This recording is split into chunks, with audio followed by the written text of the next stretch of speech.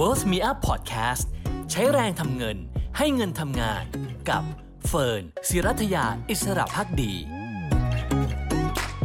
สวัสดีค่ะคุณผู้ชมค่ะต้อนรับเข้าสู่ลงทุนนิยมไลฟ์นะคะวันนี้เป็นสเปเชียลไลฟ์นะคะในค่ำวันจันทร์ที่13มีนาคม2566กับเฟิร์น ศิรัทยา อิสระภักดีค่ะเนื่องจากว่ามีเหตุการณ์ที่เชื่อว่านักลงทุนทุกคนต่างให้ความสนใจก็คือเรื่องของกรณีที่ SVB ถูกสั่งปิดนะคะ Silicon Valley Bank ตั้งแต่วันศุกร์ที่ผ่านมาต่อเนื่องมาเมื่อวันอาทิตย์ตามเวลาท้องถิ่นของสหรัฐก็มีในส่วนของ Signature Bank ก็ถูกปิดเช่นกันของรัฐนิวยอร์กนะคะ SVB เนี่ยของแคลิฟอร์เนียแล้วก็ทำให้หลายคนตั้งคำถามนะคะว่าเรื่องจะเป็นยังไงต่อจนกระทั่งเช้าวันนี้ตามเวลาบ้านเราก็ได้ข้อมูลเชิงบวกนะคะว่าทางด้านของทางการสหรัฐเนี่ยก็เข้ามาดูแลและเรียกว่าใครที่มีเงินฝากไว้ได้รับคืนทุกคน 100% นะคะทีนี้เรื่องเหมือนจะจบค่ะแต่ว่าดูเหมือนว่าสัญญาณของตลาดยังไม่ค่อยเชื่อสักเท่าไหร่ตลาดหุ้นเอเชียเปิดตลาดก่อนนะคะเราเห็นบ้านเราเนี่ยหุ้นแบงก์ปรับตัวลงประมาณ 1% กว่าไปจนถึงบางสถาบันการเงินเนี่ยพูดง่ายๆ K-Bank เนี่ยแหละค่ะลงไปเกือบ 6% ทีเดียวนะคะยุโรปเปิดตลาดแล้ววันนี้ก็ร่วงมาประมาณ 2% แต่ว่าหุ้นแบงก์ก็ลงหนัก 6% ตัวตลาดหุ้นสหรัฐล่วงหน้าก็ดูเหมือนตอนแรกเนี่ยนะคะก็ยังเปิดบวกได้แต่ตอนนี้ก็นิ่งๆอยู่ระหว่างบวกลบด้วยซ้ำนะคะค่อนไปทางลบในบางจังหวะด้วยนะคะวันนี้เลยชวน2ท่านมาพูดคุยกันหน่อยนะคะว่าตกลงเกิดอะไรขึ้นและนี่คือยอดของภูเขาน้ำแข็งหรือว่าเราไม่ต้องกังวลจริงๆเพราะไซส์มันค่อนข้างเล็ก SVB เนี่ยแค่ประมาณ 6% เมื่อเทียบกับแบงค์ที่ใหญ่ที่สุดในสหรัฐอย่าง BOA Bank of America นะคะ asset size ต่างกัน 6% ของ BOA ด้วยซ้ำนะคะทีนี้มาพูดคุยกับ2ท่านพร้อมกันเลยดีกว่าใครมีคำถามอะไรส่งมาได้และอย่าลืมกด Subscribe กันไว้จะได้ไม่พลาดด้วยนะคะคุยกับดร.นิเวศน์เหมวชิรวรากรค่ะนักลงทุนหุ้นคุณค่าและคุณวินพรหมแพทย์ผู้ช่วยกรรมการผู้จัดการใหญ่ผู้บริหารสายงานลูกค้า High Net Worth ธนาคารกรุงศรีอยุธยาสวัสดี2ท่านค่ะสวัสดีครับก่อนอื่นนะคะเดี๋ยวให้คุณวินรีแคปให้ฟังก่อนนะคะว่ามันเกิดอะไรขึ้นความปั่นป่วนตลอด 3-4 วันที่ผ่านมาจนกระทั่งล่าสุดมีอีกหนึ่งสถาบันการเงินที่ดูเหมือนว่าก็เริ่มมีปัญหาเหมือนกันเล่าให้ฟังหน่อยค่ะคุณวินคะได้เลยครับคุณเฟิร์นก็จริงๆ SVB Bank เนี่ยนะครับเป็นธนาคารซึ่งหลายท่านอาจจะไม่ได้ยินชื่อมาก่อนนะครับ แต่ว่าทางผมเนี่ยได้รู้จักธนาคารนี้มาพักหนึ่งแล้วเผอิญว่าเขาเป็นธนาคารซึ่งเชี่ยวชาญการให้เงินกู้หรือปล่อยเงินทุนกับธุรกิจสตาร์ทอัพนะครับในแคลิฟอร์เนียนะครับก็ชื่อย่อมาจาก Silicon Valley Bank นะครับที่ผมรู้จักเขาเพราะอะไรเพราะว่าเขาโฆษณาตัวเองว่าเขาเนี่ยไม่ใช่แค่ให้เงินทุนสตาร์ทอัพนะแต่ว่าเขาเนี่ยมีนโยบายในการส่งเสริมสตาร์ทอัพซึ่งก่อตั้งโดยผู้หญิงนะครับคือคุณเฟิร์นอาจจะเคยได้ยินว่าเนี่ยสตาร์ทอัพส่วนใหญ่เนี่ยเวลาไปหาแหล่งเงินทุนเนี่ยก็จะไปหาจาก Venture Capital Fund นะครับคนตั้ง VC Fund ก็เป็นผู้ชายแล้วก็มักจะมี bias ให้เงินทุนกับผู้ชายนะเป็นหลักเวลาผู้หญิงตั้งสตาร์ทอัพก็เข้าไม่ถึงแหล่งเงินทุนเพราะฉะนั้น SVB ก็เลยขอเป็นธนาคารซึ่งนอกจากจะช่วยเหลือสตาร์ทอัพแล้วเนี่ยก็ยังช่วยเหลือเป็นกรณีพิเศษกับสตาร์ทอัพที่ก่อตั้งโดยผู้หญิงด้วยนะก็เป็นที่มาว่ารู้จักเขาเนี่ยเป็นธนาคารซึ่งถือว่าเฉพาะทางนะครับด้านเทคสตาร์ทอัพคือต้องเข้าใจว่าเทคสตาร์ทอัพเนี่ยปกติเขาไปกู้แบงก์มันนะครับก็ต้องอาศัย VC Fund บ้างอะไรบ้างนั้นก็มีธนาคารมาช่วยปล่อยเงินกู้ให้กิจการมันสามารถเติบโตได้เนี่ยผมว่าเป็นข้อดีนะครับทีนี้เกิดอะไรขึ้นกับ SVB นะครับจริงๆแล้วต้องบอกธนาคารนี้บทจะล้มขึ้นมานะคุณเฟิร์นเป็นธนาคารซึ่งไม่ได้บริหารแย่นะต้องเข้าใจก่อนว่าธนาคารที่บริหารโอเคนะครับคือถ้าดู NPL ก็ต่ำกว่า 1% นะครับก็ปล่อยกู้กิจการสตาร์ทอัพตามปกติ NPL ก็ไม่ได้เยอะนะครับแต่ว่าจุดที่ผมว่ามันเป็นปัญหาซึ่งเกิดจากการ mismatch ก็คือว่าช่วงหนึ่งเขาบูมมากนะครับธุรกิจสตาร์ทอัพบูมมากก็มีใครต่อใครก็เอาเงินมาฝากไว้กับ SVB นะครับถึงจุดหนึ่งเงินฝากเขาเยอะมากนะเงินฝากล้นแบงก์เอาไปปล่อยได้ไม่เยอะก็จุดพีคคือว่าเงินสมมติสินทรัพย์100 บาทเนี่ยยังกู้ได้ไม่ถึงแบบ30-40 บาทนะครับแล้วก็เหลือทำไรก็ต้องเอาไปลงทุนนะครับเพราะว่าเงินอยู่เฉยๆก็ทำไม่ได้ก็ต้องไปลงทุนเขาก็ทำไม่ได้แย่นะครับคือไปลงทุนในพันธบัตรรัฐบาลหรือพวกพันธบัตรซึ่งมีสินทรัพย์ค้ำประกันซึ่งความมั่นคงสูงมากนะครับก็ผมก็เขาก็ไม่ได้ถึงกับเป็นเด็กดื้อที่ไปลงทุนใน high yield bond อะไรพวกนี้นะครับก็เอาของมั่นคงสูงเป็นหลักนะครับทีนี้ความพลาดก็คือว่า เราก็ทราบดีว่าช่วงที่ผ่านมาเนี่ยเฟดขึ้นดอกเบี้ยค่อนข้างรุนแรงนะปีที่ผ่านมานะครับพอเฟดขึ้นดอกเบี้ยปุ๊บเนี่ยก็บอนด์ยิลด์ก็ขึ้นบอนด์ยิลด์ขึ้นปุ๊บเนี่ยใครลงทุนในตราสารหนี้ต่อให้เป็นพันธบัตรที่มั่นคงสูงก็ตามเนี่ยครับเวลามาร์คมาร์เก็ตเนี่ยก็เจอราคาที่ปรับลงมานะครับทีนี้โดยทั่วไปธนาคารพวกนี้ครับเขาก็กะจะลงทุนจนครบอายุนะครับ hold to maturity คือซื้อแล้วถือจนครบอายุนะครับคุณเฟิร์นซื้อพันธบัตรราคา100 บาทระหว่างทางเป็นไงไม่รู้แหละนะครับราคาขึ้นลงช่างมันแต่ว่าถ้าถือครบอายุเราก็ได้เงิน100 บาทคืนระหว่างทางก็รับคูปองตามปกติใช่ไหมครับค่ะแต่ว่าความที่มาถึงจุดที่ว่าอาจจะเป็นเพราะเศรษฐกิจดูแย่ลงช่วงหนึ่งนะครับช่วงที่ผ่านมานะครับบรรดาสตาร์ทอัพเองก็เริ่มอาการขาดสภาพคล่องขาดแหล่งเงินทุนก็ต้องไปกู้เงินนะครับหรือว่าไปดึงเงินมาจากทาง SVB มากขึ้นนะครับพอดึงเงินมากขึ้นทำไงก็พอเป็นคนมาถอนเงินหรือว่าเอาเงินฝากออกจากแบงก์มากขึ้นเนี่ยเขาก็เริ่มขาดสภาพคล่องซะเองตัวแบงก์นะครับก็เงินสดในมือก็หมดนะครับก็ต้องไปอาศัยช่องทางขั้น2ขั้น3ก็คือเรื่องของการไปเพิ่มสภาพคล่องจากการขายพันธบัตรที่เมื่อกี้ถือไว้ในมือแล้วก็ลงทุนเพิ่มขึ้นนะครับนี่ก็เรื่องมันมาเปิดเผยกันเมื่อวันก่อนสัปดาห์ก่อนเองว่าเมื่อดูไตรมาสที่แล้วเนี่ยก็พบว่าเขาขายพันธบัตรไป 21,000 ล้านเหรียญนะครับต้องบันทึกการขาดทุนประมาณ 9% นะครับ 1.8 พันล้านเหรียญนะครับก็เป็นที่มาของอาการตกใจของผู้ฝากเงินในธนาคารว่าเอาแล้วถ้าฉันฝากเงินอยู่เนี่ยแล้วพันธบัตรที่เหลืออยู่ในพอร์ตของธนาคารเนี่ยมันขาดทุนเหมือนกันใช่ไหมครับคืออันเนี้ยที่ realize loss คือที่รับรู้ผลขาดทุนนะแต่มีพันธบัตรเยอะแยะเลยในพอร์ตแบงก์ซึ่งยังไม่ได้ขายแล้วก็ยังไม่ได้รับรู้ผลขาดทุนเนี่ยทำอย่างไรนะครับเงินฝากก็แย่สิก็เลยเกิดอาการที่เราเรียกว่าแบงก์รันก็คือคนไปแย่งกันถอนเงินนะครับพอแบงก์รันหนักๆเข้าแน่นอนนะครับธนาคารเนี่ยอยู่ได้ด้วยความเชื่อมั่นเชื่อถือของประชาชนนะครับเวลารับเงินฝากมาก็ไปปล่อยกู้พอเราปล่อยกู้เนี่ยคงยากมากที่เราจะดึงเงินกู้นั้นคืนทันทีก็เพราะว่าธุรกิจก็ต้องใช้เงินตรงนั้นทำกิจการไปก่อนใช่ไหมครับพอธนาคารมีคนมาถอนเงินฝากมากเกินกว่าที่เงินสดในมือมีเนี่ยก็เกิดอาการแบงก์รันก็ทางการก็เลยเข้ามาใช้ว่าปิดกิจการนะครับแล้วก็ดูแลฐานเงินฝากตรงนั้นก็ทำให้หุ้นของ SVB ก็ร่วงไปแรงมากนะเมื่อปลายสัปดาห์ที่ผ่านมานะครับทีนี้เราก็อยู่ในวีคเอนด์ที่ตื่นเต้นนะคุณเฟิร์นนะก็ติดตามใกล้ชิดเกิดอะไรขึ้นก็มีการส่งข่าวกันตลอดเวลานะครับปรากฏว่าพอคืนวันอาทิตย์นะครับซึ่งเราทราบข่าวเมื่อเช้าก็คือว่าทางการสหรัฐก็ออกมาบอกว่าเอาล่ะเพื่อไม่ให้ลุกลามบานปลายนะครับแล้วก็เพื่อรักษาเสถียรภาพของระบบการเงินเนี่ยก็เขาจะดูแลเงินฝากทั้งหมดใช่ว่าทั้งหมดคือเงินฝากของที่อยู่ใน SVB เนี่ยมีส่วนที่คุ้มครองไม่เกิน 250,000 เหรียญนะครับประมาณไม่ถึง 10% ครับ 90% เนี่ยเป็นส่วนที่ไม่คุ้มครองนะครับปกติเนี่ยเวลาทางการเขาคุ้มครองแค่นั้นน่ะเขาก็คุ้มครองแค่นั้นแต่ว่าเขากลัวว่าถ้าเขาแบบปล่อยมันก็จะลุกลามบานปลายเป็นเรื่องเล็กเป็นเรื่องใหญ่ก็ประกาศคุ้มครองหมดเลยนะครับทั้งหมดทั้งส่วนที่เดิมคุ้มครองอยู่แล้วกับส่วนที่เกิน 250,000 ที่ไม่คุ้มครองนะครับก็เมื่อเช้าก็เป็นข่าวดีนะครับก็แล้วก็มีประกาศมาตรการที่ปล่อยเงินกู้ระยะสั้นให้กับสถาบันการเงินด้วยนะครับที่เขาต้องการซับซ้อนเพิ่มเติมนะครับก็เป็นข่าวดีครับคุณเฟิร์นเปิดเช้ามาเนี่ยก็เราเห็นฟิวเจอร์หุ้นสหรัฐบวกไปเกือบ 2% นะครับเห็นราคาคริปโตบิตคอยน์ทั้งหลายเนี่ยขึ้นมา 7-8% เมื่อเช้าแต่แล้วก็ระหว่างวันก็มีข่าวอีกนะคือวันนี้วุ่นวายทั้งวันนะคุณเฟิร์นระหว่างก็มีข่าวอีกก็มีข่าวว่า HSBC ที่อังกฤษนะครับ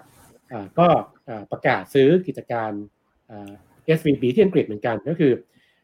HSBC มีสาขาตัวเองที่อังกฤษแล้วก็ขอซื้อสาขาของ SVB ที่อังกฤษนะครับในเงินราคา1 ปอนด์นะครับก็นั่นน่ะสิคุณวิทำไมซื้อราคา1 ปอนด์นะครับก็เป็นดูแล้วดูอีกว่าตัวเลขถูกหรือเปล่าถูกใช่ไหมผิดหรือเปล่าก็เป็นสัญลักษณ์ครับเฟิร์นก็ถือว่ารับทั้งหมดมาตั้งติดทรัพย์และหนี้สินซึ่งก็ต้องเรียนเองแล้วก็ HSBC ก็บอกว่าเขาเชื่อมั่นว่าที่ซื้อมาเนี่ยเขาจะได้ประโยชน์จากกิจการตรงนี้นะครับค่ะทีนี้เราก็คิดว่าจะจบวันนี้อย่างดีแล้วนะครับแต่ว่าล่าสุดเกิดอะไรขึ้นคะคุณวินไม่ว่าจบอยู่แล้วปรากฏว่าพอตลาดยุโรปเปิดก็ติดลบนะครับหุ้นแบงก์ก็ยุโรปก็ร่วงนะครับแล้วก็ตลาดฟิวเจอร์ พอฝั่งสหรัฐเนี่ยเขามี pre market ก็คือราคาหุ้นก่อนตลาดเปิดเนี่ยปรากฏว่าFirst Republic ซึ่งเป็นแบงก์อีกตัวหนึ่งนะ1 ใน 3ธนาคารที่ถูกเอ่ยชื่อเรื่อยๆเลยนะครับอยู่แคลิฟอร์เนียเหมือนกันเนี่ยก็ราคาร่วงไปครับ 60% pre market นะครับทั้งที่เราเชื่อว่าทางการจะเข้าดูแลเงินฝากเหมือนกับ SVB ทั้งที่ทาง First Republic ก็ประกาศว่าเขาสามารถเข้าถึงแหล่งเงินกู้เพื่อสมทบคล่องเนี่ย 70,000 ล้านเหรียญนะครับก็จริงๆเขาก็ดูจะโอเคนะเราก็คิดว่าก็เงินฝากก็ได้รับการดูแลเงินกู้ก็มีนะครับน่าจะรอดกดว่า pre market ก็ลงไป 60% นะครับตลาดฟิวเจอร์สหรัฐก็เมื่อเช้าบวกเยอะๆตอนนี้ก็กลับมาบวกนิดหน่อยเองนะครับก็ถือว่าเราผ่านวีคเอนด์3-4 วันนี้มาด้วยความตื่นเต้นตลอดทางแล้วคุณเฟิร์นก็อันนี้เล่าคร่าวๆก่อนแล้วเดี๋ยวเราดูกันต่อว่าเกิดอะไรขึ้นแล้วเราจะยังไงต่อไปครับเรื่องนี้ครับอาจารย์ค่ะอาจารย์ประเมินยังไงคะรอบนี้ฝุ่นยังตลบอยู่พอสมควรเลยนะคะอาจารย์เห็นว่ามันคล้ายต่างจากต้นตอสับพราม2008ยังไงบ้างคะครับก็เดี๋ยวก่อนจะเข้าถึงจุดนั้นผมก็อะไรสักนิดนึงเพราะผมพูดมานานหลายปีแล้วนะครับบอกว่าสถาบันการเงินเนี่ยนะมันดีจนกระทั่งวันที่มันเจ๊งอ่ะที่ผมพูดเองนะพูดมานานแล้วก็พูดจ้ำอยู่หลายครั้งนะฮะช่วงที่สถาบันการเงินดีนะก็ดีจนวันเจ๊งอ่ะเพราะว่าเราไปดูตัวเลขอะไรต่างๆก็จะเป็นอย่างนั้นนะ SPP อะไรนี่ก็ดีมาตลอดอ่ะจนวันที่เจ๊งคนก็ไม่สังเกตเลยว่ามันก็ดูดีอ่ะทำไมจะไปฝากไม่ได้ทำไมจะไปทำธุรกิจไม่ได้นะคือลักษณะแบงก์ก็เป็นอย่างนั้นนะคือบางทีแบงก์ที่โตเร็วสถาบันการเงินโตเร็วบริษัทลิสซิ่งโตเร็วในยามที่ทุกคนแย่หมดแบงก์ดีขยายตัวเร็วมากนู่นนี่แล้วก็เคลมว่านี่เสียก็ไม่ค่อยมี 1% นู่นนี่เหมือนกันน่ะแบงก์อย่างนี้ก็เหมือนกันจนกระทั่งวันที่เปิดโผล่มาแล้วบอกเจ๊งแล้วนะวันเดียวอ้าวคนก็ตกใจกันธรรมชาติครับเพราะว่าแบงก์เนี่ยเกียร์ลิงตั้งไม่รู้กี่เท่าบางที10 เท่าอะไรอย่างเงี้ยมันพูดง่ายๆว่าถ้าคุณพลาดทำอะไรผิดกำไรหมายว่าขาดทุนไป 10% ของเงินคุณก็หมดตัวละ0นะแล้วก็แบงก์นี่เป็นธุรกิจที่จ่ายกินก่อนผ่อนที่หลังกินเสร็จแล้วค่อยสบายใจก่อนแล้วตอนผ่อนเนี่ยบางทีไม่มีเงินจะผ่อนก็ไปล้างชามนะก็คือเป็นลักษณะอย่างนี้นะฮะแบงก์เนี่ยนะครับแต่ว่าก็นี่ก็เป็นอาการหนึ่งที่ผมยังคิดว่ามันต่อมาจากเรื่องของการที่ตลาดหุ้นตลาดเกี่ยวกับไฮเทคดิจิตอลคริปโตมันล่มสลายนะนั่นก็เป็นอะไรที่งานเลี้ยงลื่นเริงมากเลยนะลื่นเริงสุดๆนะขึ้นมาพวกสตาร์ทอัพอะไรต่างๆเนี่ยโอ้กำไรดีกันอุตลุดคนลงทุนก็รวยกันเละเทะแล้วก็แหมคุยกันใหญ่ฝีมือดีอย่างนั้นอย่างนี้นะเป็นอะไรต่างๆที่สุดยอดกำไรไม่เป็นไรไม่มีกำไรอะไรต่างๆเดี๋ยวก็กำไรคนก็เข้าไปเล่นกันบิดราคากันไป100 เท่าพันเท่าไม่เป็นไรแต่ว่าอันนั้นคืองานลื่นเริงที่สนุกมากเลยแต่ถึงเวลาแบบจบเกมก็คนที่เหลืออยู่ก็ล้างชามนะเจ๊งกันไปตามกันที่เป็นอาการนะครับเพราะว่าถ้าจะดูทำไมแบงค์ที่เจ๊งถึงอยู่แคลิฟอร์เนียถูกไหมก็เพราะแคลิฟอร์เนียเป็นแหล่งสตาร์ทอัพแหล่งโทเค็นด้วยป่ะไม่รู้แต่ว่าแหล่งเก็งกำไรมหาศาล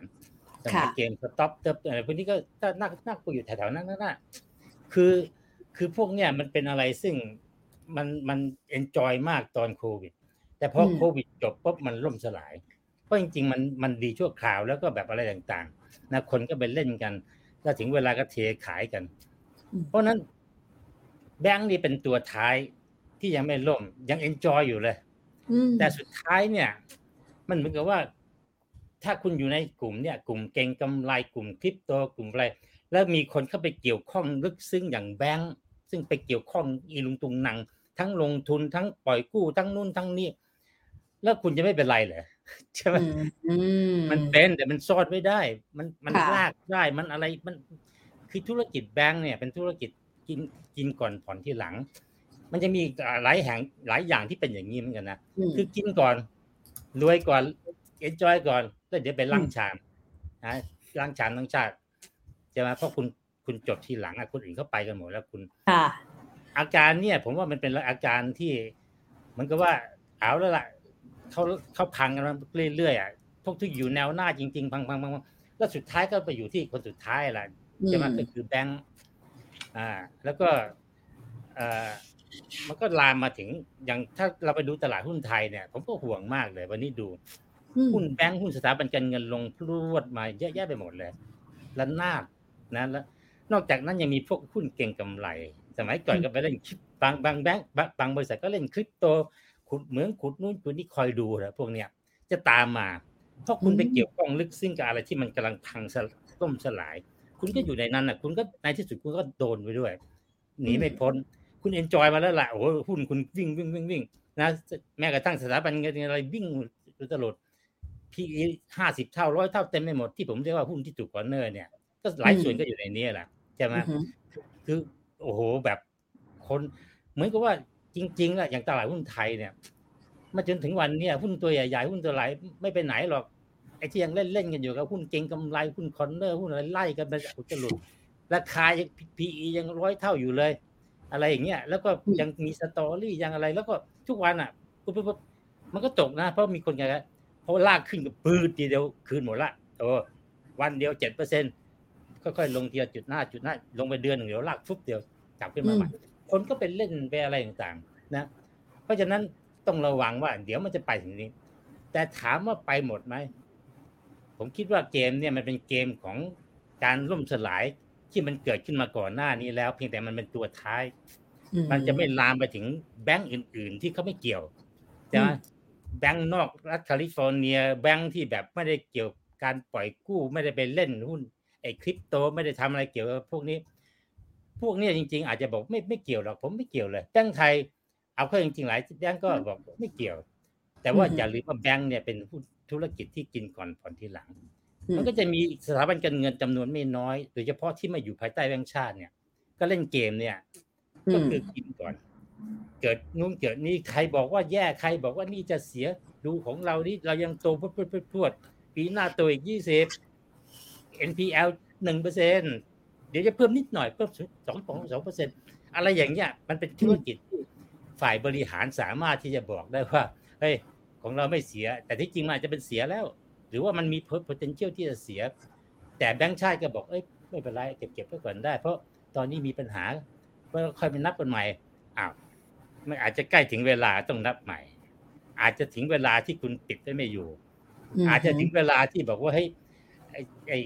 ลูกหนี้คุณอะไรต่างๆก็จะเริ่มมีปัญหามีอะไรต่างๆขึ้นมาเพราะเศรษฐกิจอาจจะถดถอยแบงก์ที่มีลูกค้าที่แบบว่าลูกค้าที่แบบกำลังจะเจออุปสรรคมันก็เป็นเป้าให้นักลงทุนก็มองบอกเฮ้ยแบงก์นี้ก็ต้องระวังแบงก์นี้ก็ต้องระวังแบงก์พวกไฟแนนซ์ไม่ต้องพูดถึงมันเป็นมานานแล้วใช่ไหมแล้วคนที่เขาคอร์เนอร์ขึ้นไปหรือว่าอะไรต่างๆก็บอกว่าเฮ้ยเอาก่อนดีกว่าตอนนี้ยังมีกำไรอยู่นะขายก่อนดีกว่าค่ะแล้วถึงเวลามันจะเกิดทริกเกอร์พอยท์ที่ผมเรียกทริกเกอร์พอยท์คือถึงจุดที่แบบก่อนหน้านี้คนก็ไม่กลัวไม่อะไรนะก็ตกใจเฮ้ยไปแล้วนะแบงค์ที่ดีๆเนี่ยไม่มีปัญหาตายเลยโอ้ถ้าใช่อย่างนั้นเราเตรียมตัวถอนหน่อยนะใช่ไหมถอนหน่อยนะแล้วก็อีกจุดหนึ่งที่ผมก็คิดว่าอาจจะมีผลนะเพราะว่าเนื่องจากว่าต่างชาติเนี่ยก็ลงทุนหุ้นแบงค์ใหญ่ๆบ้านเราตอนนี้เขาก็เริ่มกลัวๆเหมือนกันนะใช่ไหมเพราะว่าเขาก็ไม่แน่ใจว่าตกลงรอบนี้ลามไม่ลามผมก็ยังบอกไม่ได้ผมเพียงแต่คิดว่ามันจะไม่ลามแต่หลายคนก็บอกเฮ้ยเราไปเสี่ยงทำไมขายก่อนแล้วประเทศไทยก็อยู่ในจุดหนึ่งที่เขาจะขายด้วยเพราะว่าทั้งหลังดูนะต่างชาติเนี่ยขายตลอดนะวันละ 3,000 ล้าน 4,000 ล้านเพิ่งจะเดือนกว่า2เดือนเนี่ยที่ขายแบบตลอดเลยแล้วก็เร็วมากเดือนนึงเป็นหมื่นปีนี้ถ้าเกิดขายสุดที่เป็นแสนจากปีก่อนกำซื้อสุดที่ 200,000 ปีนู้นซื้อสุดที่ 100,000 ปีซื้อสุดที่มาตลอดพอเริ่มขายตูม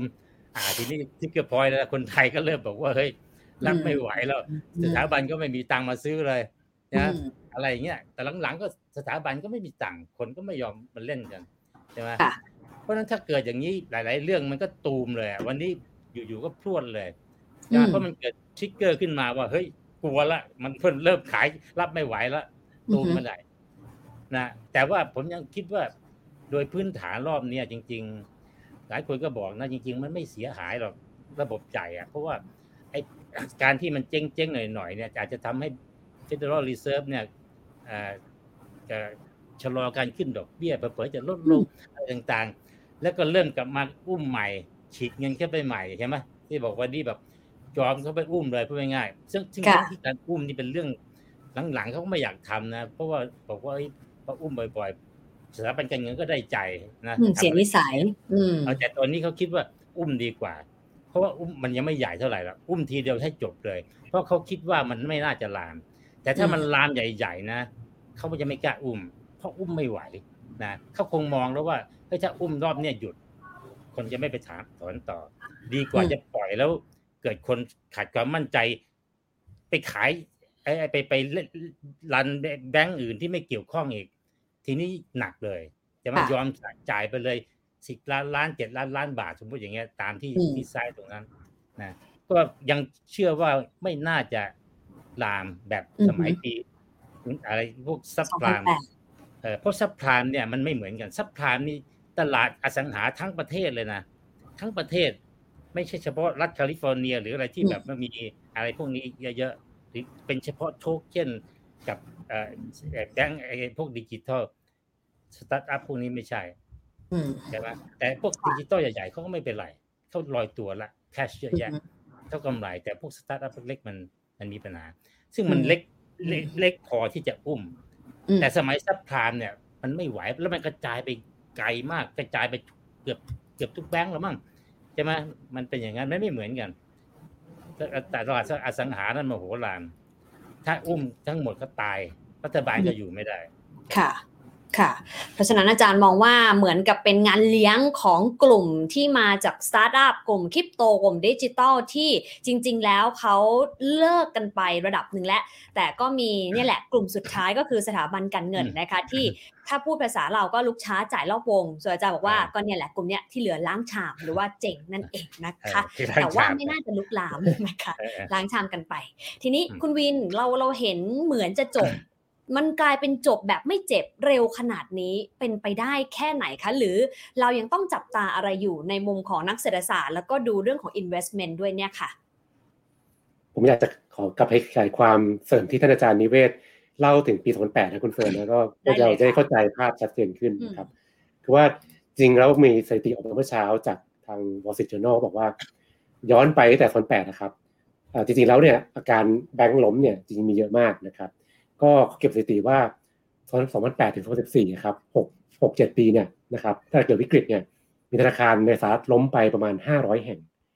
ส่วนใหญ่เป็นเล็กหมดเลยนะครับเป็นธนาคารเล็กเป็นต่ำกว่า regional bank อีกนะครับคือเล็กๆทั้งหลายเนี่ยล้มไปหมดก็ปล่อยล้มหมดนะครับSVB เนี่ยเป็นธนาคารที่ถือว่าล้มอันดับ2ในรอบ20 กว่าปีที่ผ่านมานะครับก็คือมีสินทรัพย์ประมาณสัก 200,000 เหรียญนะครับ 200,000 ล้านเหรียญโทษครับนะครับอันดับ1ของสถิติก็คือ Washington Mutual นะครับซึ่งล้มไปตอน2008นะครับสินทรัพย์ประมาณ 300,000 ล้านเหรียญนะครับเพราะฉะนั้นก็ถามว่า SVB ใหญ่ไหมใหญ่นะครับเทียบกับเบอร์1ที่เคยล้มเมื่อตอนวิกฤตเนี่ยก็ถือว่าใหญ่เหมือนกันนะครับก็เป็นอันดับ2ในรอบ20 กว่าปีที่ผ่านมาครับทีนี้จุดที่สนใจคือว่าคุณเฟิร์นย้อนไปตอน2008เนี่ยครับจริงๆแล้วมีบางแบงค์ที่ใหญ่กว่านี้แต่มันไม่ล้มคือมันจะแย่แต่ว่ามีคนอื่นมาซื้อไปครับถ้าจำกันได้แบร์เติร์นก็ใช่นะครับลีแมนบราเธอร์ก็ใช่คือมีคนซื้อไปซื้อทั้งก้อนก็มีซื้อแบ่งชิ้นก็มีนะครับเพราะฉะนั้นจริงมันมีหลายสถาบันการเงินซึ่งตอนนั้นแย่เหมือนกันนะแต่ว่าถูกซื้อไปแหละเลยไม่ได้ออกมาเป็นสถิติของคนที่ล้มนะครับ SVB เนี่ยทางการมาช่วยอุ้มผู้ฝากเงินแต่ปล่อยให้แบงค์หยุดกิจการคือปิดไปเลยนะครับก็เลยออกมาเป็นเคสคล้ายกับ Washington Mutual เมื่อ2008นะครับผมมีนึกกับอาจารย์นิเวศว่าเทียบเคียงกันมีความคล้ายนะคุณเฟิร์นวิกฤตรอบนี้กับ2008นะครับส่วนที่คล้ายคือว่าถ้าเรามองว่าคริปโตเมื่อ2 ปีก่อนเนี่ยเป็นฟองสบู่อสังหาเมื่อ2008ก็เป็นฟองสบู่เหมือนกันครับคือฟองสบู่อสังหาตอนนั้นก็คล้ายกับฟองสบู่คริปโตเมื่อ2 ปีที่ผ่านมานะครับก็เป็นธรรมชาติฟองสบู่เมื่อมันขึ้นมากเกินไปโดยไม่มีเหตุผลเนี่ย เวลามันแตกมันก็แย่นะครับมันก็คราวที่แล้วเนี่ยเพิ่นว่าฟองสบู่เนี่ยมันค่อนข้างกระทบวงกว้างทั้งผู้กู้เงินในกลุ่มของซับไพรม์นะครับ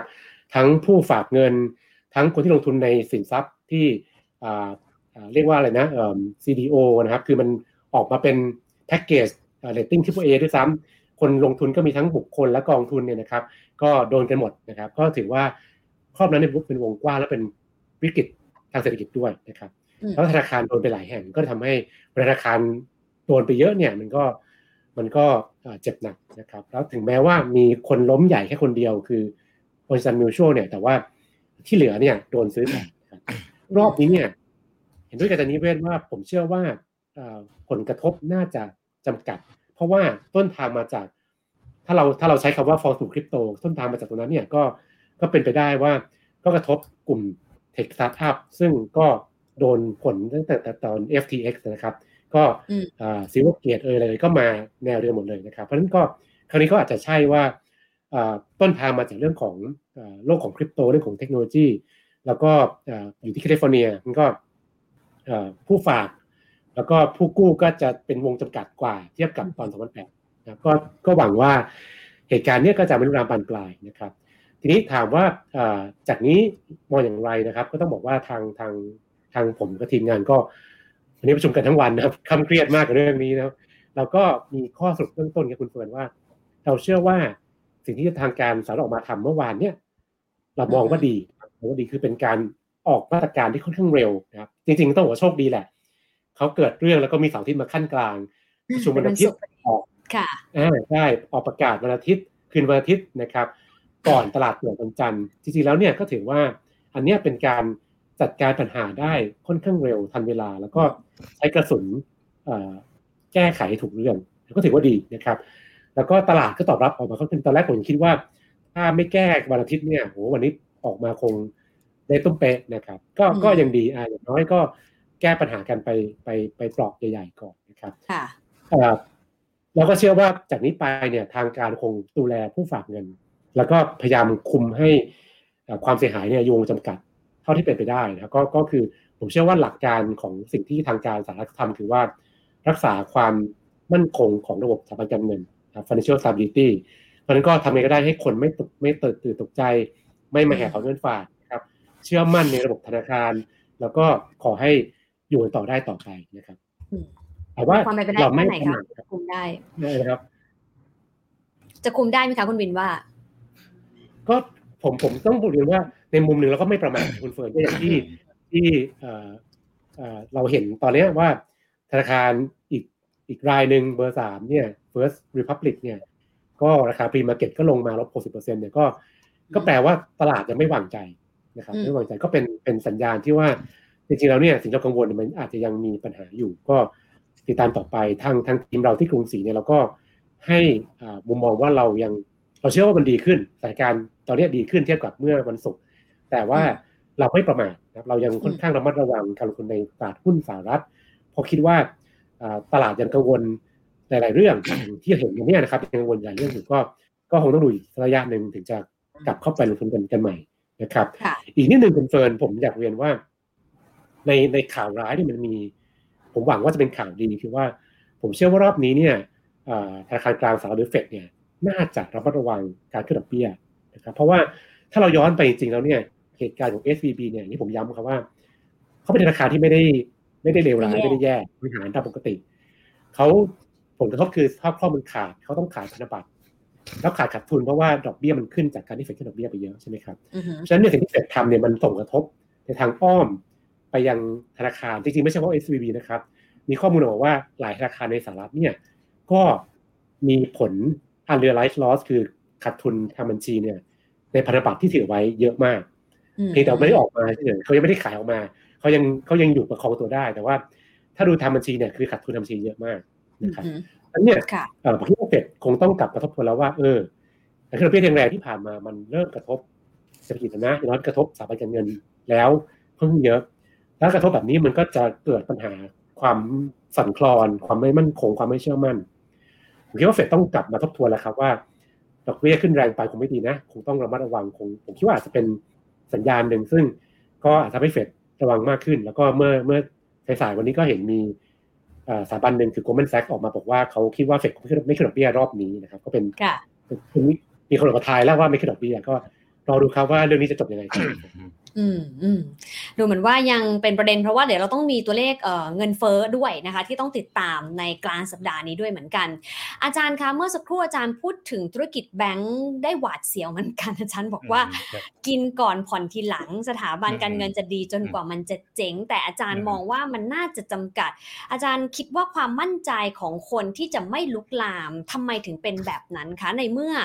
จริงๆแล้วคนอาจจะไม่ได้แยกออกหรือเปล่าว่าแบงค์ที่เกี่ยวกับคริปโตเกี่ยวกับดิจิทัลแอสเซทเกี่ยวกับสตาร์ทอัพหรือแบงค์ทั่วๆไปเนี่ยค่ะอาจารย์คือก่อนผมอยากจะกลับมาประเด็นตรงนี้นิดหนึ่งว่าทำไมรัฐบาลอเมริกันหมายว่า Federal Reserve เข้าถึงอุ้มเลยนะทันทีคือเกมเนี่ยจริงๆพวกเราตกใจแล้วก็บอกว่ามันใหญ่มากนะตั้ง7 ล้านบาทอะไรแล้วก็เป็นอันดับ2รองจากวอชิงตันมิวชัวสมัยนู้นเลยอะไรแต่ความรู้สึกผมเนี่ยคือหลังจากปี08มาเนี่ยนะคือรัฐบาลอเมริกันเนี่ยปั๊มเงินเข้ามาเยอะจนกระทั่งแบบ7 ล้านเหรอแทบจะเรียกว่าเอามือกวักน้ำอีกกวักเงินอีกก้อนแล้วก็ใส่เข้าไปจบละเพราะว่าสมัยก่อนปี08เนี่ยเงินจะออกมาแต่ละกำมือแต่ละขันเนี่ยมันยากมากเลยนะพอหลังจากนั้น มาจากไหนไม่รู้อ่ะรัฐบาลอเมริกันจะเอาเป็นท่อเลยนะออกเป็น100 ล้านอะไรอย่างเงี้ยคือมันเยอะจนกระทั่งบอก7 ล้านเรื่องขี้ผงเราทำมาเยอะแล้วเราจ่ายมาแล้ว100 ล้านทำไมจะทำอีกสัก7 ล้าน10 ล้านไม่ได้ใช่ไหมก็ใส่ไปเลยเนี่ยจะแก้ปัญหาไปเลยไงแล้วก็ไม่ได้รู้สึกว่าอันนี้ทำให้ระบบมันพังที่ระบบใจไปจะแย่อะไรเพราะมันนิดเดียวเทียบกับคือเงินไอ้เม็ดเงินที่ลงมาในตลาดมันเฟ้อจนกระทั่งมันแบบเฮ้ยเรื่องนี้เรื่องเล็กนะจ่ายไปแล้วคุ้มสุดๆแค่คุณบล็อกไอ้ตรงนี้ก็จบละนะใช่ไหมแล้วก็มันก็ดูว่าได้ว่าไอ้แบงค์ที่จะไปอีกนะมันก็นับตัวได้แล้วไม่มีใครใหญ่กว่านี้แล้วเพราะแบงค์นี่คือท็อปของพวกสตาร์ทอัพพวกอะไรพวกที่เล่นอยู่ตรงนี้ใช่ไหมอยู่ในแคลิฟอร์เนียที่อื่นมันก็ห่างไกลอ่ะแล้วพอรัฐบาลรับประกันปุ๊บเนี่ยคนก็บอกอ้าวเหมือนต้องไปถอนแล้วนี่แบงค์เราก็ดีอยู่ดีไม่เห็นมีปัญหาอะไรอย่างงู้นอย่างนี้ใช่ไหมจะวุ่นวายจะถอนแล้วไปฝั่งไหนอะผมถามแค่เนี่ยแข่งมันก็แบบเดียวกันหมดเหมือนกันหมดอ่ะก็คือก็บอกว่าแบงค์นี่ก็ดีถ้าคุณถอนแล้วคุณจะไปไว้ไหนเก็บที่บ้านเหรอไม่ได้ใช่ไหมใครเก็บมันก็ต้องฝากแบงค์ต่อไปแล้วแบงค์ต่อไปก็เหมือนกันอ่ะเพราะไม่ได้มีปัญหาเหมือนกันก็จะจบไงก็จะจบเรื่องนี้ครับแต่ต้องยอมรับว่าแบงค์พวกที่เกี่ยวข้องกับคุกคลีกับพวกเนี้ยยังไงก็ลงที่บอกว่าลงไป 60% เนี่ยจิ๊บจ้อยเพราะอย่าง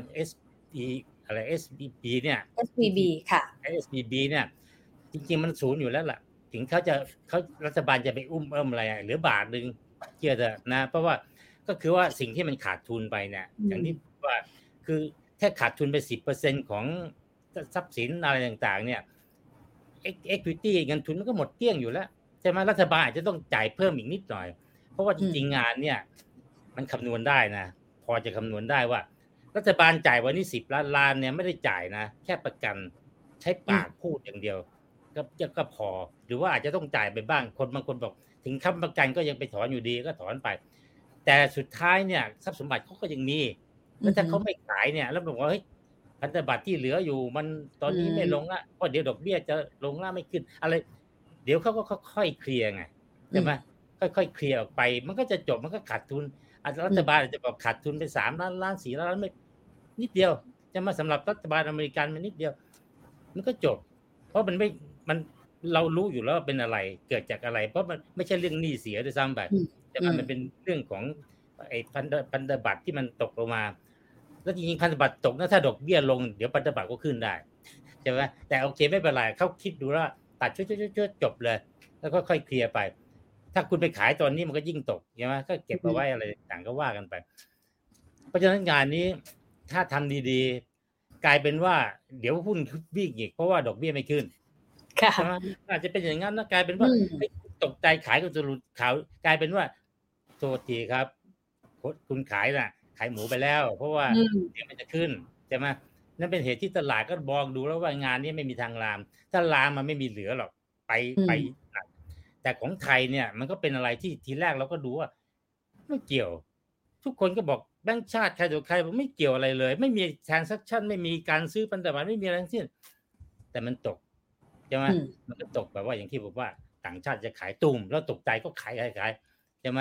ก็อาจจะไม่ได้ต่อเนื่องอะไรไปมากๆถ้าดอกเบี้ยบอกว่าเฮ้ยต่อไปนี้ดอกเบี้ยไม่ขึ้นเริ่มจะอะไรเดี๋ยวตลาดหุ้นไทยก็บอกเฮ้ยเราก็อย่างนั้นเราก็ไม่เดือดร้อนแต่อย่างว่าตลาดหุ้นไทยเนี่ยผมพูดตลอดเวลาว่าตลาดหุ้นไทยเนี่ยคุณมีหุ้นที่มัน over value เป็นหุ้นที่อยู่ในคอร์เนอร์เป็นหุ้นที่ราคาเวอร์ไปคิดไปแล้วเนี่ยสิ่งที่มันเพิ่มเกินมูลค่าพื้นฐานเนี่ยเป็นล้านเผลอๆบางตัวหลายแสนล้านตัวเดียวก็หลายแสนล้านละที่ผมดูเนี่ยแต่ว่าถ้ามันเป็นอย่างนั้นจริงเนี่ยก็คือว่าพวกเนี่ยมันก็อาจจะเป็นการแตกของพวกเนี่ยเรียกว่าคอร์เนอร์แตกฟองสบู่แตกบางส่วน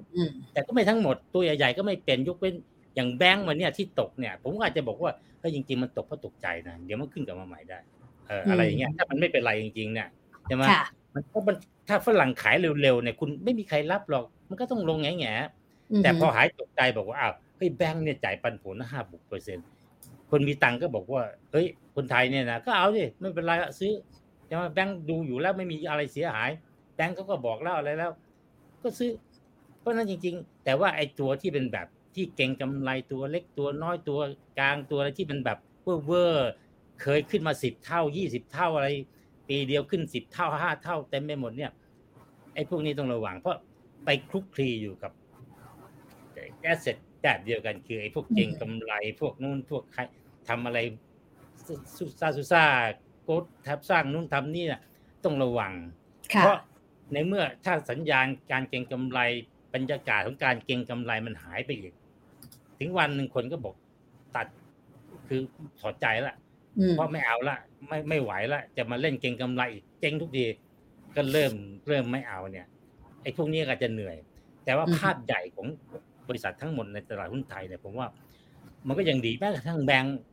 แต่ว่าแบงก์นี่ปัญหาที่ผมว่าเนี่ยมันเกิดช็อกขึ้นมาทีนึงใช่ไหมแล้วผมก็คิดว่าโดยเฉพาะแบงก์ใหญ่ๆบ้านเราเขามีประสบการณ์เยอะเขาไม่ไปทำอะไรแบบนี้หรอกใช่ไหมเพราะฉะนั้นโอกาสที่จะเจ๊งที่จะแบบดีจนมันตอนที่มันเจ๊งเนี่ยผมว่าไม่เกิดช่วงเนี้ยมันเรายังมีประสบการณ์เยอะแล้วเขาก็ไม่โตนะช่วงที่ผ่านมาแบงก์ใหญ่ๆไม่มีใครโตเขาระวังไงเขาไม่ปล่อยเยอะแยะแบบตัวเล็กๆเขาปล่อยกันอุตลุดอย่างเงี้ยก็ไม่ปล่อยจนกระทั่งคนบอกว่าเนี่ยแบงก์ดูดิบริษัทไฟแนนซ์ใหญ่กว่าแบงก์แล้วเพราะเขาตัวเอาคุณไม่โตตอนนี้มันเริ่มจะเห็นกลับใช่ไหมว่าเฮ้ยนี่ไงผมบอกคุณแล้วอะไรเงี้ยนะ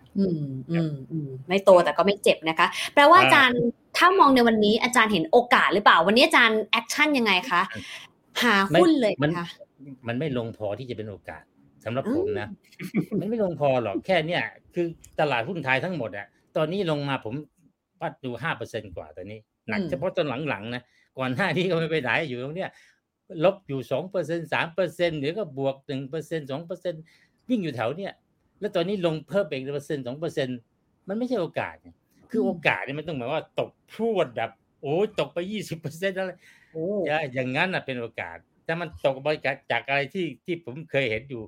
20-30% อย่างตลาดหุ้นเวียดนามอย่างเงี้ยตกที่ 30% อย่างเงี้ยมีโอกาสแต่ถ้าตกนิดเดียวขนาดนี้มันมาร์จิ้นมันไม่พอหรอกไม่รู้ตกเพราะอะไรมันอาจจะบอกว่าพื้นฐานมันก็เกินไปนิดนึงก็ตกขนาดนี้ก็โอเคแต่ไม่ได้รุนแรงไม่ได้เป็นโอกาสอย่างเงี้ยแหละไม่ได้เห็นว่าเห็นชัดๆอยู่แล้วใสๆไม่ใช่นะบ้านเราก็ยังไม่ได้ถูกอะไรหุ้นก็ยังทรงๆโซครับแปลว่าอาจารย์ยังไม่ได้เข้าไปหาโอกาสในช่วงนี้เพราะว่ายังไม่มีโอกาสมันต้องคือโอกาสจะเกิดต่อเมื่อมันลงเยอะๆนะ20%เนี่ยบอกว่าเพราะถ้าหุ้นตัวไหนหุ้นทั้งตลาดตกแต่หุ้นตัวนี้ไม่ตกอย่างนี้ผมก็ถือว่าหุ้นตัวนี้ก็ไม่ใช่โอกาสผมหรอกเวลาบอกเกิดวิกฤตเกิดอะไร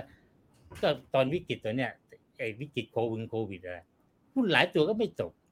แล้วจะเป็นโอกาสยังไงใช่ไหมแต่หุ้นอะไร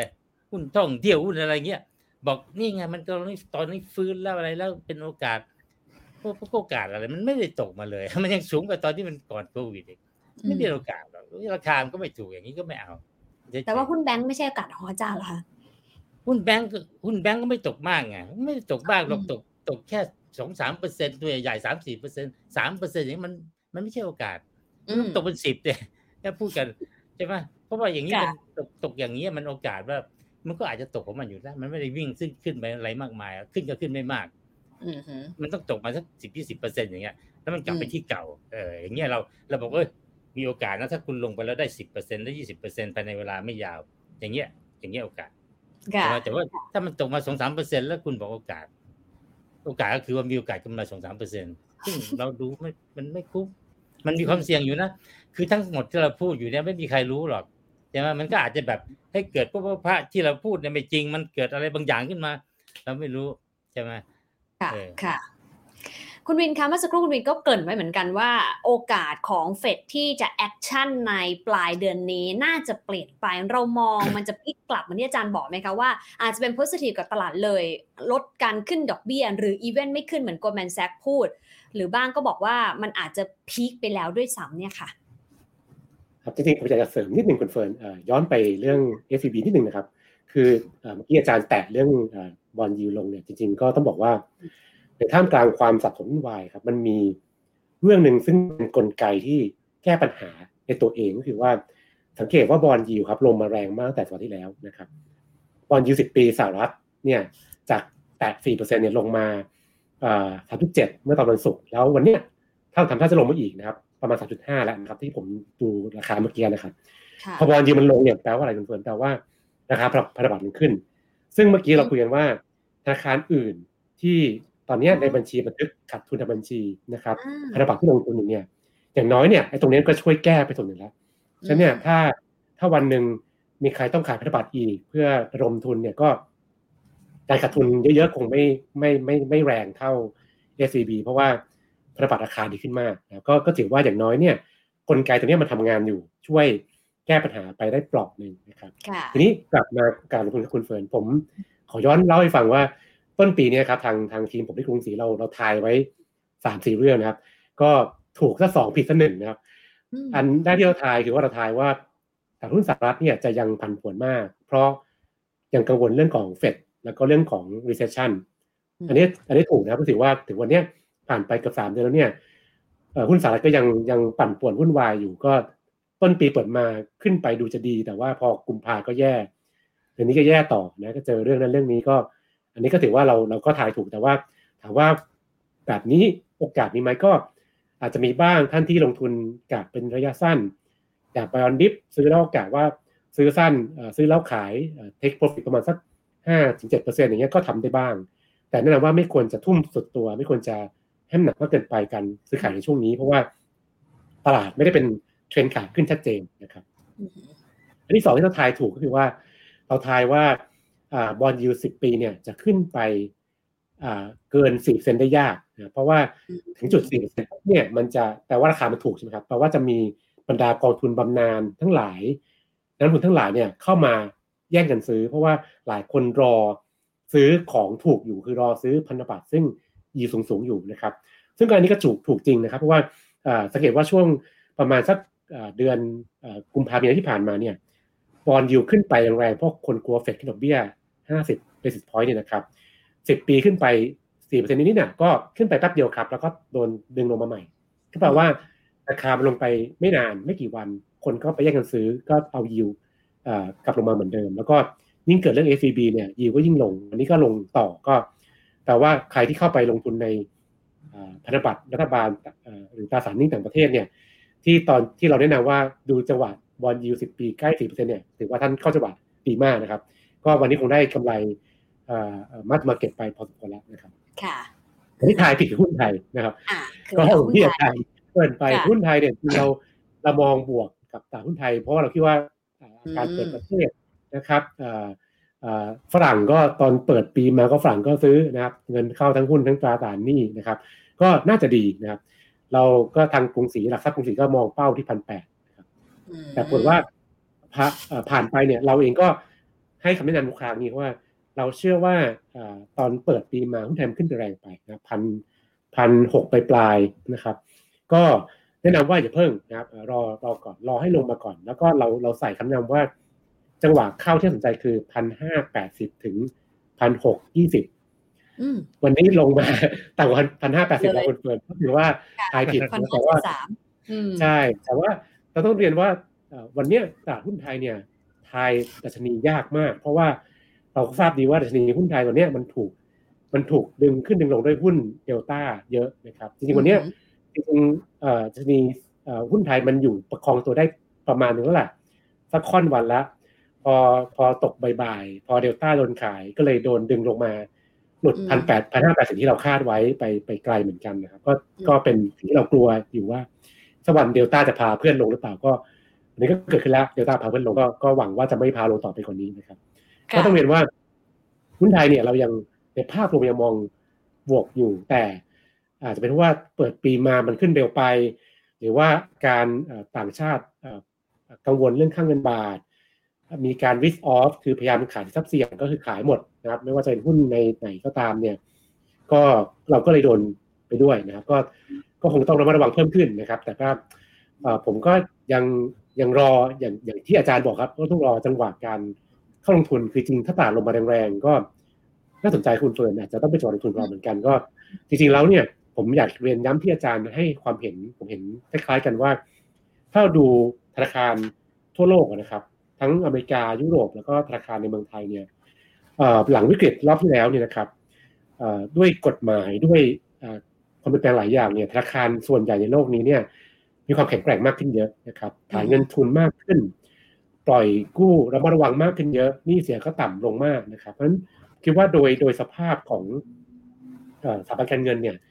ผมคิดว่าธนาคารส่วนใหญ่ในอเมริกายุโรปแล้วก็ในไทยเนี่ยความแข็งแกร่งสูงกว่าก่อนวิกฤตรอบซับพลายเนี่ยเยอะมากฉะนั้นวันนี้ผมคิดว่าเราอยู่ในจุดซึ่งแข็งแกร่งดีนะครับคงลุกลามบานปลายเป็นวิกฤตใหญ่ๆเหมือนรอบ2008เนี่ยผมว่ายากเพราะว่าเราตั้งต้นที่จะจุดที่แข็งแกร่งมากนะครับแต่ก็อาจจะมีบ้างที่การแตะว่าเพราะธนาคารระวังตัวเองมากไปในการไม่มากไประวังตัวเองในการปล่อยกู้มันอาจจะไปเกิดวิกฤตอื่นเช่นอย่างที่เราเห็นครั้งนี้ครับการที่ธนาคารไม่แตะธุรกิจคริปโตสังเกตไหมคุณเฟิร์นไม่แตะเลยธนาคารทั่วโลกคือไม่มีใครอยากยุ่งเลยนะครับก็ทำให้คนที่ไปยุ่งกับธุรกิจคริปโตนี่แหละถึงกระทบจากฟองสบู่คริปโตที่มันออกมาก็เราเห็นชัดแล้วว่าครั้งนี้ธนาคารไม่ยุ่งคนที่ยุ่งก็เลยโดนไปด้วยแล้วก็ชัดเจนครับมันแบ่งเส้นกันชัดเจนรอบนี้ก็ผมเชื่อว่าภาพรวมเนี่ยโอกาสการลงทุนพอมีคุณเฟิร์นก็คอยดูไปเรื่อยๆตลาดหุ้นสหรัฐอาจจะดูจังหวะซื้อขายระยะสั้นได้ตราสารหนี้ก็ถ้าบอนด์ยิลด์เด้งขึ้นไป 4% อีกก็คงน่าซื้ออีกรอบนึงนะครับก็หุ้นไทยก็ถ้าลงแรงๆที่อาจารย์บอกก็คงต้องเข้าไปซื้อกันบ้างครับค่ะอาจารย์นิเวศคะถ้าเรามองภาพวันนี้ฝนไม่แน่ใจเราแมปไปกับอดีตได้หรือเปล่าเช่น 2001.com bubble นะคะหลังจากใครผ่านพ้นมาได้เขาก็แข็งแกร่งขึ้นตอน1997ย้อนกลับไปหน่อยบ้านเราใครพ้นมาได้ก็แกร่งขึ้นนะคะอีเวนต์2008ใครพ้นมาได้ก็แกร่งขึ้นนะคะรอบนี้ถ้ามองไปต่างประเทศอาจารย์มองแบบนั้นไหมแล้วก็กลุ่มสตาร์ทอัพกลุ่มไม่แน่ใจดิจิทัลตัดเทคโนโลยีต่างๆจะเป็นแบบนั้นไหมคะในมุมอาจารย์คือทุกครั้งที่เกิดอย่างเนี้ยผมว่าคือทุกตัวมันลงหมดอ่ะแต่ถ้าใครเก่งจริงๆอย่างที่ผมบอกอ่ะ Amazon เนี่ยตกไป90%นะหุ้นนะเหมือนกับคนตัวอื่นเลยแต่ถ้าคุณจับตัวนั้นได้นะคุณรวยตายแล้วก็ถือไปเรื่อยๆใช่ไหมแล้วผมคิดว่านะพอรอบนี้ปุ๊บนี่นะพวกสตาร์ทอัพพวกอะไรเวอร์อะไรเนี่ยผมว่าจะไม่ค่อยเกิดแล้วล่ะนะแต่ก่อนเนี่ยคุณสตาร์ทอัพมีคอนเซปต์อะไรนิดๆหน่อยที่แบบเฮ้ยมันมีโอกาสเปลี่ยนโลกเงินนี่เงินแห่ไหลมานะแย่งกันซื้อหมดหลังจากครั้งเนี้ยมันจะเลิกละถ้าคุณไม่แน่จริงเนี่ยคุณหาเงินไม่ได้ใช่ไหมมันจะเป็นอย่างนี้แล้วทีนี้คู่แข่งก็จะน้อยไปเยอะอะไรต่างๆคนก็จะเริ่ม consolidate ละใครไม่ยอมไปทำงานในไอ้สตาร์ทอัพบ้าบอที่โอกาสเกิดยากโอกาสสำเร็จน้อยมันก็จะเริ่มจับได้ว่าคนเก่งๆก็ต้องไปอยู่ในบริษัทเนี่ยแล้วก็บริษัทเนี่ยดังไปได้ผมว่ามันจะเป็นอย่างนั้นนะซึ่งก็เป็นประโยชน์ในแง่ที่ว่าต่อไปเนี่ยคุณอย่าไปซีซัวนี่พูดถึงคนธรรมดาเองที่เป็นแบบเป็นคนงานพนักงานอะไรต่างๆเนี่ยคิดจะไปทำสตาร์ทอัพเนี่ยต้องเปลี่ยนความคิดหน่อยละเพราะมันจะไม่ได้เงินละมันไม่ได้ง่ายแหละคุณทำไปมันไม่มีอะไรถึงเวลาก็ตกงานกับ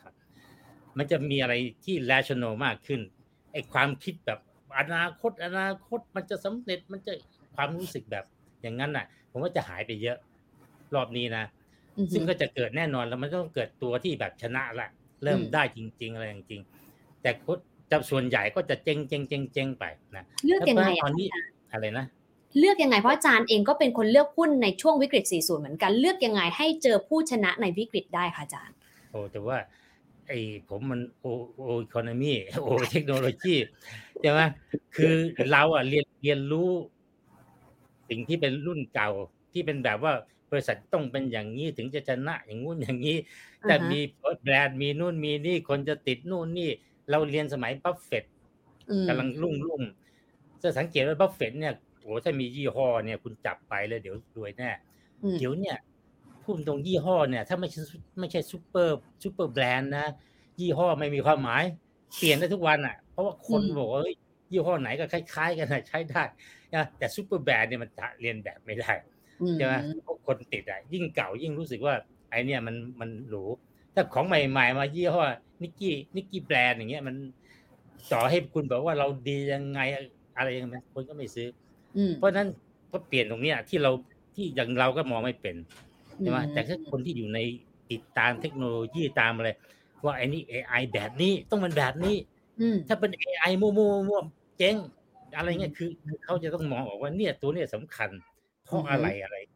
ซึ่งเราบอกยากอ่ะแล้วผมก็ไม่อยากเล่นแล้วไม่อยากเรียนรู้มันไม่ไหวหรอกแล้วเราก็ยังใช้ยังไม่ค่อยเป็นเลยไม่รู้ทำไงจะมันก็เลยคิดว่าเรื่องนี้คุณต้องไปหาเองผมถึงบอกผมอ่ะยังหาโออยู่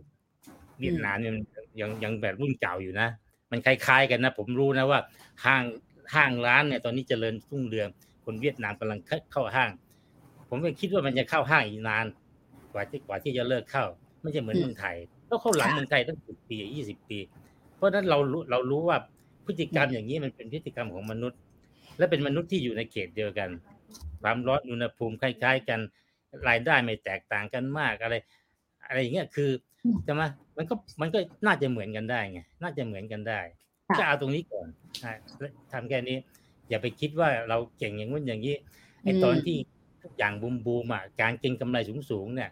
เชื่อเข้าไปเถอะเชื่อแล้วรวยเพราะเดี๋ยวจะมีคนอื่นเชื่อแล้วเราก็บอกไอ้นี่จะเป็นฟิวเจอร์จะเป็นบริษัทที่ยิ่งใหญ่คิดดูนะโทเค็นบริษัทออกโทเค็นในเมืองไทยอ่ะออกกันใหญ่เลยแล้วก็โอ้โหทุกคนแห่ไปเล่นอยู่มาร์เก็ตแคปขึ้นมา 20,000-30,000 อะไรวะเนี่ยแป๊บเดียวอะแค่ปั๊มเหรียญออกมาเนี่ยคนก็เชื่อกันบอกว่าเมืองไทยก็จะต้องเป็นอย่างนั้นอย่างนี้แต่ว่าหลังจากเกมนี้แล้วเนี่ยพวกเนี้ยจะหายไปหมดละแล้วก็คนก็ต้องรู้ให้เป็นว่าอะไรจะมานะก็ตอบไม่ได้หรอกก็ไปพิจารณาถ้าคุณเก่งพอก็ทำไปถ้าไม่เก่งพออย่าไปยุ่งเลยเดี๋ยวค่ะชัดเจนทีเดียวนะคะเดี๋ยวเรามาตอบคำถามคุณผู้ชมกันสักหน่อยก่อนจะให้ทั้งสองท่านฝากไว้ในช่วงท้ายนะคะมีคนถามมาคุณวีนว่าเซ็ตจะหลุด 1,500 หรือเปล่าคะโอ้คุณวีนบอกว่าจะดีเดายากเลยหวังว่าจะไม่ครับหวังว่าจะไม่ผมคิดว่าจริงๆรอบนี้เนี่ยเมื่อถึงก็บอกนี้อย่างที่ผมบอกว่าการทายดัชนีวันนี้ยากขึ้นเรื่อยๆเพราะว่ามันเพิ่งพาหุ้นเดลต้าเยอะไปหน่อยนะครับก็แล้วก็อาจจะมีหุ้นที่อาจารย์ถึงที่เป็นหุ้นที่ valuation สูงเกินไปถูกคอร์เนอร์ในอีกส่วนหนึ่งด้วยแต่ว่าถ้ายกตัวอย่างเดลต้าก็จะเห็นภาพชัดว่าถ้าเดลต้ามันพาลงเนี่ยก็เซ็ตอาจจะลงไปได้อีกมันก็ผมก็ไม่กล้าฟันธงว่า 1,500 จะเอาอยู่ไหมเพราะเราต้องคำนึงถึงหุ้นเดลต้าหรือหุ้นตัวอื่นด้วยนะครับแต่ว่าโดยตัดสินฐานผมคิดว่าถ้าไม่นับเรื่องเดลต้าเรื่องอะไรพวกนี้ผมคิดว่าไม่ควรจะลงลึกขนาดนั้นก็คิดว่าโดยทิศทางของเศรษฐกิจไทยซึ่งอยากฟื้นตัวได้บ้างในปีนี้ครับนักท่องเที่ยวต้องกลับมารายได้คนไทยก็ต้องมากขึ้นนะครับคนจะเห็นว่าตอนนี้สนามบินเนี่ยเต็มแน่นคิวยาวมากโรงแรมก็เต็มนะครับคนต่างชาติก็เริ่มมาเที่ยวเมืองไทยมากขึ้นทั้งหมดเนี่ยมันเป็นสัญญาณที่ว่าเราน่าจะกลับมาดีขึ้นเรื่อยๆนะครับก็หวังว่าถ้าโมเมนตัมตรงนี้มันไปได้ดีนะครับแล้วการเมืองการเลือกตั้งออกมาเรียบร้อยดีนะครับมีรัฐบาลใหม่ที่มีนโยบายชัดเจนเนี่ยผมคิดว่าเดี๋ยวฝรั่งก็กลับมาปุ๊บเขาก็เชื่อมั่นว่าเงินบาทจะแข็งขึ้นอะไรก็แล้วแต่เนี่ยเดี๋ยวหุ้นก็จะกลับมาเองก็เชื่อว่าคงไม่ลึกขนาดนั้นนะคุณเฟิร์นนะแต่ก็ต้องเผื่อใจว่าเราต้องคำนึงปัจจัยเกี่ยวข้องด้วยอย่างหุ้นที่ผมเอ่ยชื่อมาเมื่อกี้ครับ ค่ะอาจารย์ค่ะมีคนถามว่ามันคือวัฏจักรในระบอบทุนนิยมหรือเปล่าที่มันมีขึ้นมีลงเหมือนที่อาจารย์บอกว่ามันก็เป็นภาพซ้ำๆวนงานเลี้ยงเลิกลาล้างจานกันอย่างเงี้ยค่ะใช่ๆก็เป็นนะก็ทุกครั้งก็อย่างเงี้ยวัฏจักรเศรษฐกิจไปดูได้ขึ้นลงผมนึกเคยเขียนไงเดี๋ยวดีเดี๋ยวร้ายเปลี่ยนเร็วปีนึงก็เปลี่ยน2ปีก็เปลี่ยนแล้วไม่เกินนี้แหละถ้าคุณลงทุนระยะยาวคุณจะรู้เลยว่าให้เป็นแบบเนี้ยตัวผมตามคุณตัวทีนะคุณบินเนี่ยถ้าเราไปดูตัวเนี่ยเราก็จะเห็นนะว่าถ้าอย่างตัวเนี่ยเขาทำอะไรถ้าเขาขายของให้คนทั้งประเทศเลยให้บริการสมมุติว่าโทรคมนาคมอย่างเงี้ยแล้วเราคิดว่าคนก็คงไม่ใช้จ่ายลดลงหรอกนะคนมันเป็นนิสัยคนบริโภคสินค้ารายวันเท่านั้นตอนนี้ไม่เปลี่ยนหรอกนิดเดียวใช่ไหมแล้วก็ต้นทุนก็ไม่ได้เปลี่ยนด้วยแล้วเขาก็ไม่ได้กู้เยอะที่จะทำให้แบบถ้าเกิดนั่นเกิดนี่แล้วจะพังแบบแป้งแล้วเราคิดว่าโอ้ยเขาจ่ายปันผลตัวเนี้ยให้ตั้ง 5-6% อ่ะใช่ไหมถ้าแยกมันหรือ 4% ดีหน่อยถ้าเราบอกให้อย่างนี้ก็ดีนะเพราะผมก็มีทางออกละเงินผมไปลงทุนอะไรมันก็ไม่ได้แค่เนี้ยแล้วก็ซื้อไปจริงๆใช่ไหมถ้าเราคิดว่าเมืองไทยไม่หรอกมันไม่ถึงอย่างนี้หรอกต่อให้เศรษฐกิจดาวลงมาแต่นี่เศรษฐกิจมีโอกาสโตด้วยซ้ำไปใช่ไหมแล้วคุณจะกลัวอะไรถ้าคุณพร้อมจะลงทุนระยะยาวบอกยังไงผมก็กินปันผลไปเรื่อยๆค่ะแล้วถ้าขายแล้วคุณเอาเงินไปทำอะไรต้องถามตัวเองด้วยว่าแล้วไปลงทุนอะไรเก็บเป็นเงินสดเหรอเงินสดก็น่ากลัวดอกเบี้ยก็ไม่มีแล้วเกิดแบบเป็นแบงค์แบบเนี้ยเกิดแบงค์รันเลยยุ่งเพราะมันคิดอย่างนี้แล้วเราจะสบายใจนะไม่ไปห่วงหรอกดัชนีโดยรวมเนี่ยบางทีมันก็มีส่วนแต่มันไม่มากถึงขนาดที่จะทำให้เราบอกว่าไม่ได้เอาต้องอย่างนั้นต้องอย่างนี้นะแล้วอย่างที่ว่าเกิดดัชนีไปโดนอะไรบางตัวบางกลุ่มที่มันทำให้มันเบ้ไปอะไรไปนะเพราะนั้นอย่าไปกังวลเกินเหตุครับค่ะคุณเมย์มีคนถามเกี่ยวกับเหตุการณ์แบบนี้นะคะว่าตราสารหนี้ระยะสั้นยังน่าสนใจอยู่หรือเปล่าคะน่าสนใจครับจริงๆแล้ว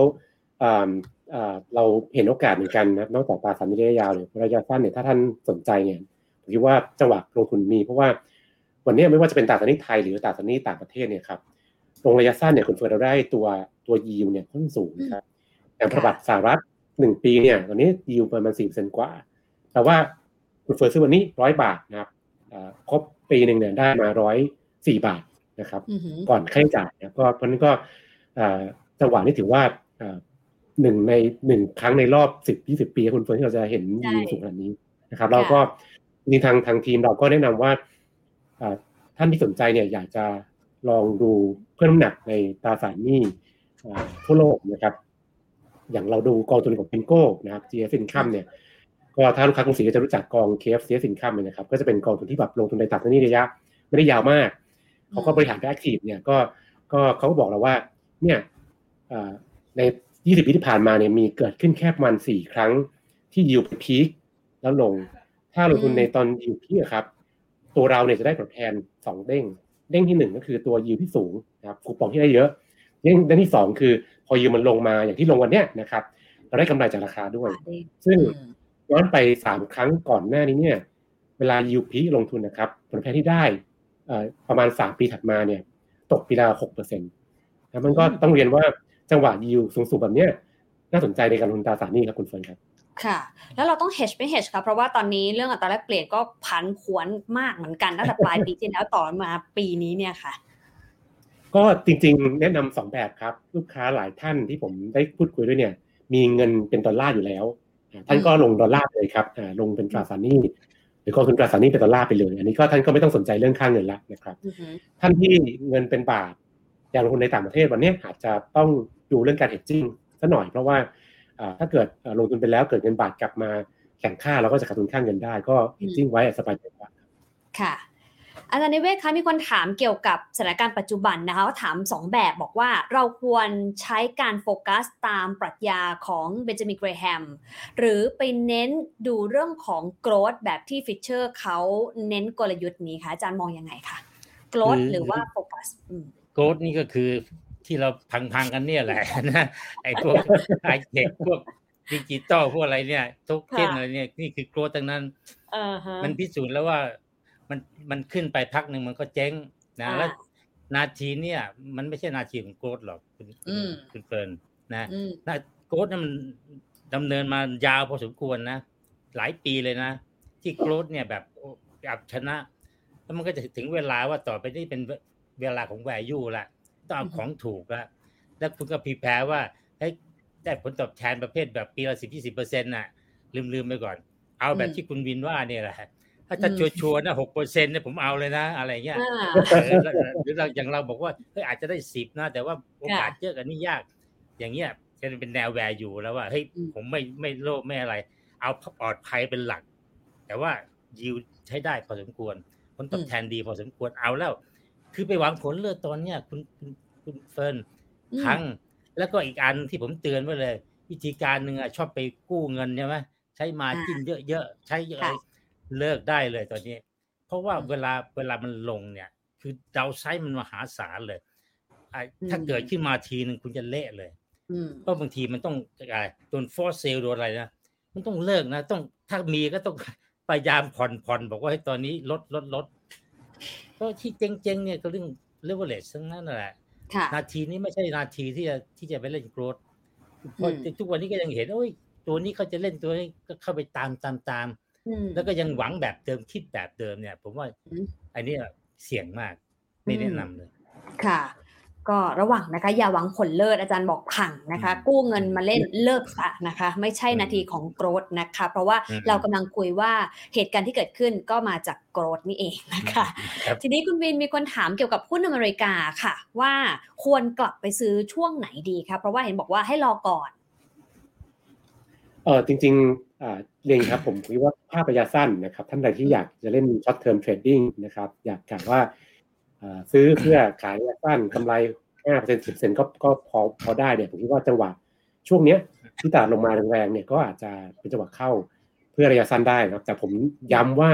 อันนี้เป็นการลงทุนแบบเทรดดิ้งสั้นๆจริงๆนะแล้วอย่าใช้เงินเยอะนะครับเป็นการลงทุนแบบเอาแค่สนุกๆนะครับถ้าจะลงทุนยาวๆจริงๆเนี่ยผมคิดว่าอาจจะต้องรอสักหน่อยนะคุณเฟิร์นรอให้ภาพของเฟดชัดกว่านี้นะครับเราทางกรุงศรีเรามองนี้ครับคุณเฟิร์นว่าเราเชื่อว่าเมื่อใดก็ตามที่ดอกเบี้ยเฟดพีคนะครับ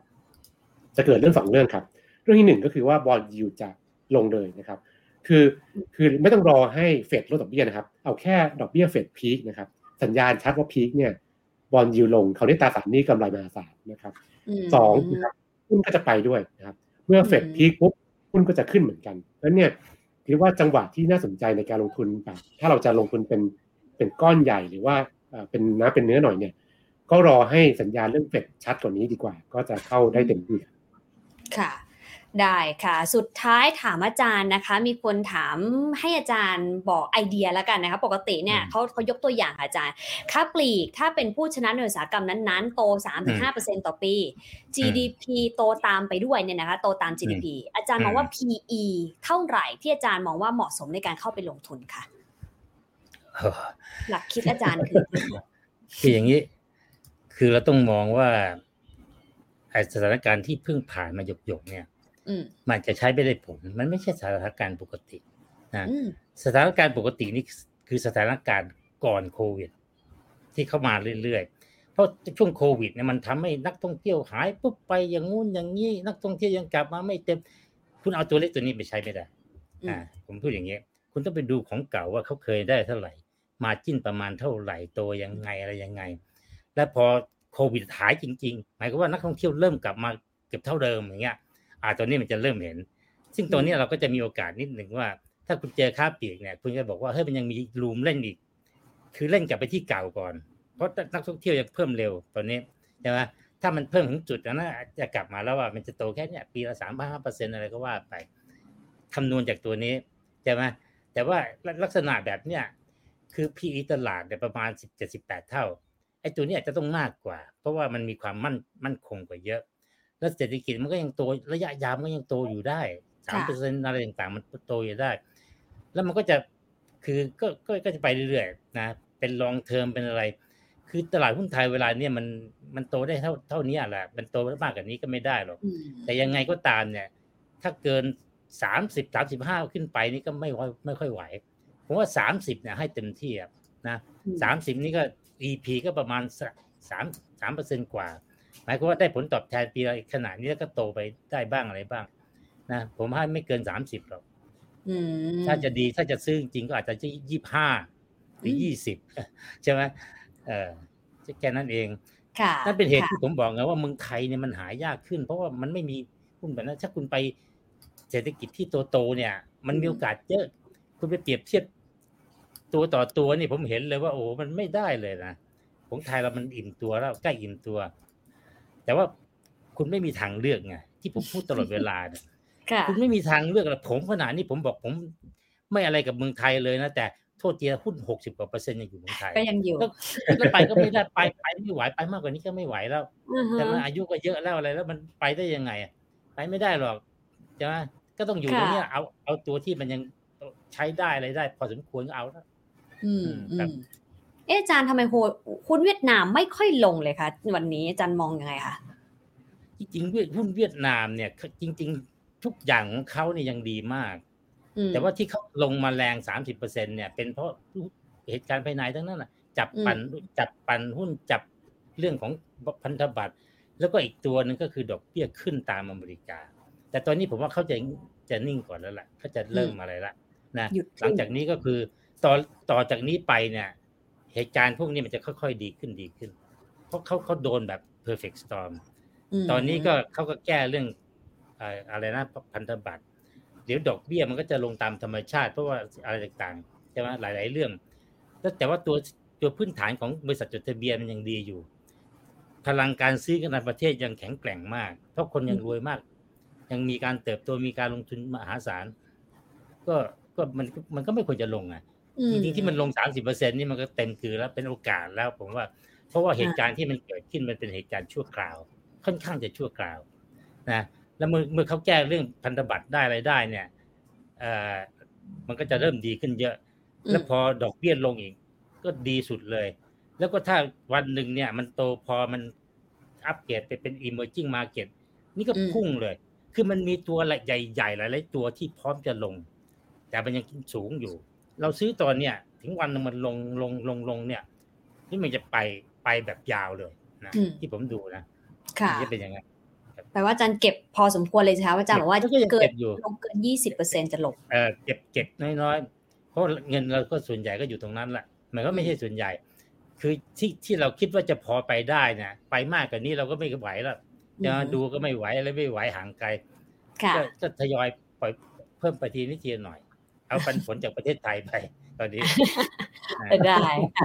คุณวินทิ้งท้ายนิดนึงพอดีมีคนถามว่าถ้าจะลงตราสารหนี้ควรซื้อเพื่อเอาตัวคูปองตัวดอกเบี้ยนะคะหรือว่าคือเอา capital gain จากตอนที่ราคามันขยับขึ้นเนื่องจากยิวมันลงดีกว่าค่ะ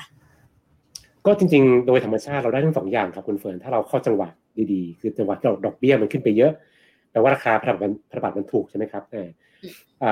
ถ้าสมมติว่าดอกเบี้ยมันคงอยู่สูงแบบนั้นไม่ลงเนี่ยเราได้แค่ตัวคูปองนะครับ